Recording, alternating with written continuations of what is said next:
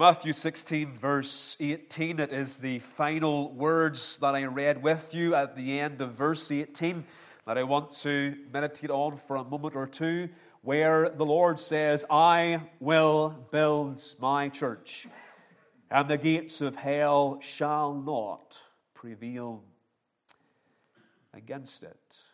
That is, against His church. And I want to bring this portion to you as I have been praying, to encourage you tonight, and indeed to encourage my own soul as well. There are so many circumstances that would discourage us when we consider the work of God and the seemingly lack of progress that we appear to be making at times. But this verse is in complete contradiction to the spirit of defeatism that we so often possess. It may at times feel like the work of God is not progressing. It may at times feel like we're regressing. But that is not what the Word of God says. And men and women, we don't live by sight. We live by faith. And if the Word of God says the church is being built, that's good enough for you and me. We pray that the Lord would be pleased to build His church where we are, and that we would see it grow. Now, by way of introduction, what intrigues me here is the word gates. The gates of hell. Now, obviously, we erect gates to keep the enemy out. Well, we don't do that in Larne. We're very civilized. Down in Larne, there's no need for gates, no crime, we're okay. But apparently, most people build gates to keep the enemy outside. But also, gates are built to keep what you possess in your house. Now, that is true of Larne. We have children, and gates are very useful for keeping the kids inside. So gates have a twofold purpose: to keep the enemy out and to keep what you possess in. But you will notice here that it is the gates of hell. So it is hell that wants to keep the enemy out. That's the church. That's the Lord. And it is hell that wants to keep what it has, the souls of men.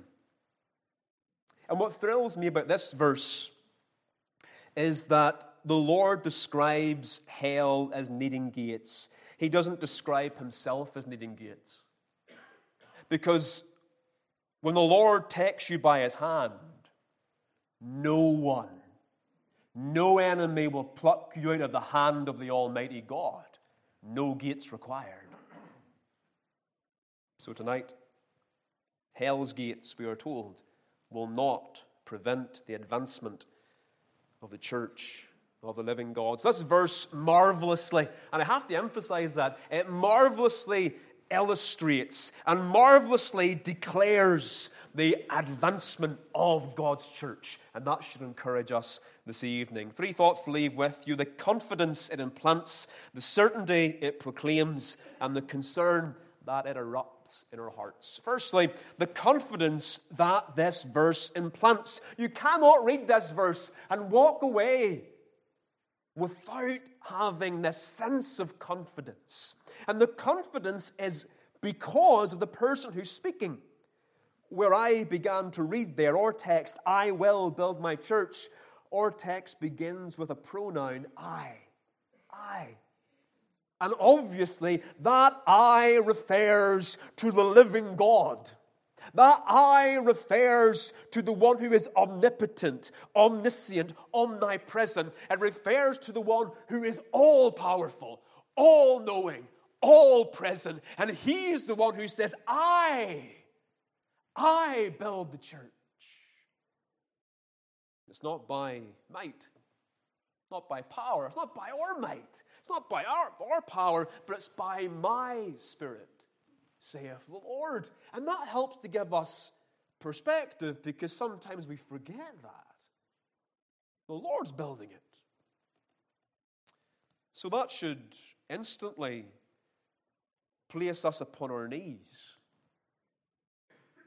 and begin to pray, Lord, you have said, by way of fact, that you're building your church. And Lord, I am asking you, build your church in my family. Build your church in Ballymena.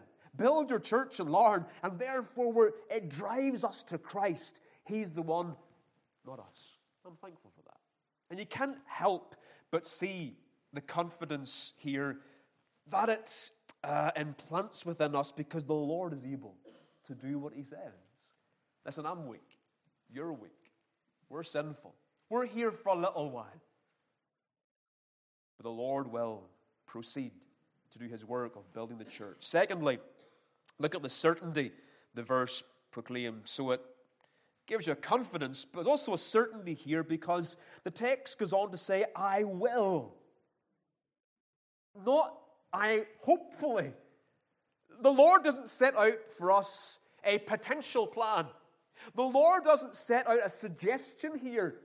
I suggest that if all things work out well, hopefully we might get a little church going. That's not what Christ said to His disciples, these New Testament believers. The Lord said, I will. There's absolute certainty. No doubt about it. He's going to do it. No matter how you and I feel, He's going to do it. I was reminded of Zerubbabel. And remember who Zerubbabel was in the Bible? He's the man who brought out the group of believers from Babylon. So by the grace of God, the Lord gave him the ability to bring a company with them, and they arrived back in Jerusalem out of captivity for so many years. And they had a work to do for the Lord there. They had the house of God to build. It's intriguing as you read the book of Ezra. The first thing they did was build the temple. They built the house of God, then they built the walls, then they built everything else. But the house of God came first. And that was His duty. But as they were doing the work, the people, sometimes like us, they became discouraged. Just got cast down. Where's the progress? And there's so much opposition, and they began to down tools. And for a period of time, no work was done whatsoever. And then the Lord sent two prophets, Haggai and Zechariah. And you can read their books, and those are the people preaching to Zerubbabel and company. And those two prophets came with a message to encourage the people of God to keep on building. And my mind goes to that situation for this simple reason. The Lord says He will build His church. But sometimes you and I get discouraged, and we stop participating in the building of God's church. We down tools. The Lord then comes to remind us that He is in the continual process of building it, and we ought to be willing participants in that project of building the church.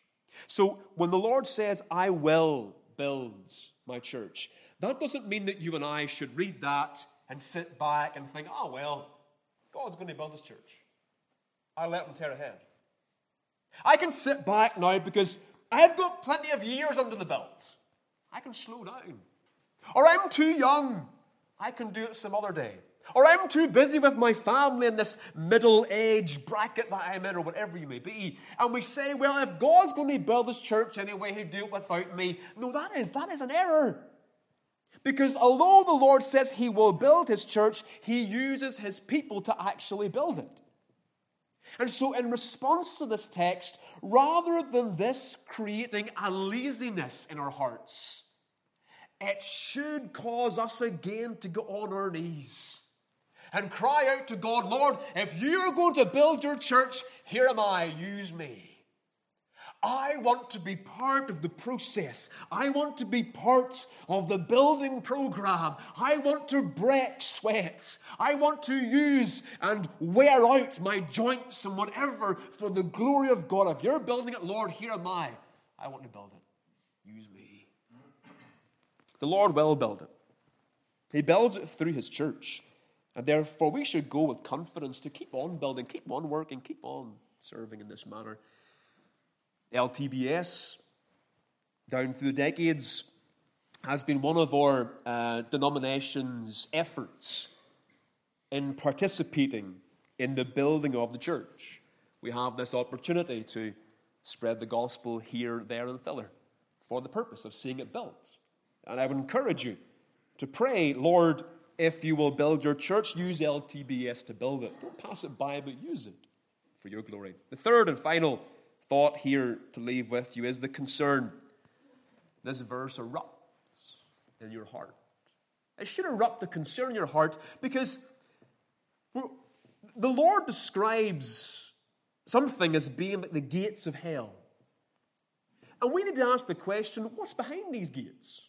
We often focus on the gate itself and that God can tear it down. But what's behind the gates? Now, if you stay with the illustration, it's very clear that what is behind the gates are the souls of men and women.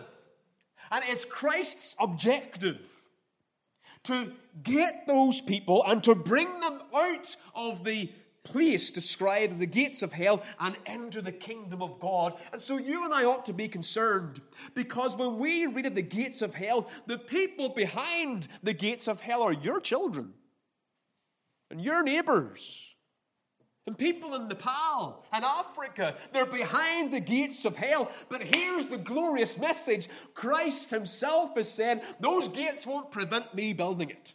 Those gates won't prevent me building my church and getting the people out. They mean nothing to him. The gates of hell do nothing to prevent God. Doesn't matter how hard someone is or how hard a location is. The Lord can turn that in a moment. That ought to encourage our souls tonight. So, this verse implants a confidence in us. It proclaims a certainty. He will build it. It also should erupt a concern in our souls for the people behind those gates. But let me say in conclusion here, the Lord, men and women, loved, loves, and forever will love his church. And he gave himself for the church. He is not going to stop building. He will build it because he loves it. He died for it. And it is his objective to redeem a people called the church, to bring them on to himself, that they may glorify and enjoy him.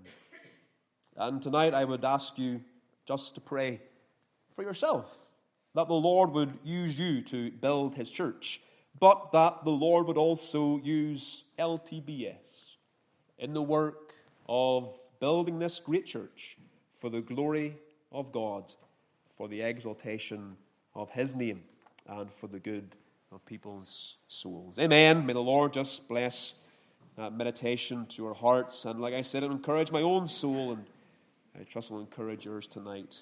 Also,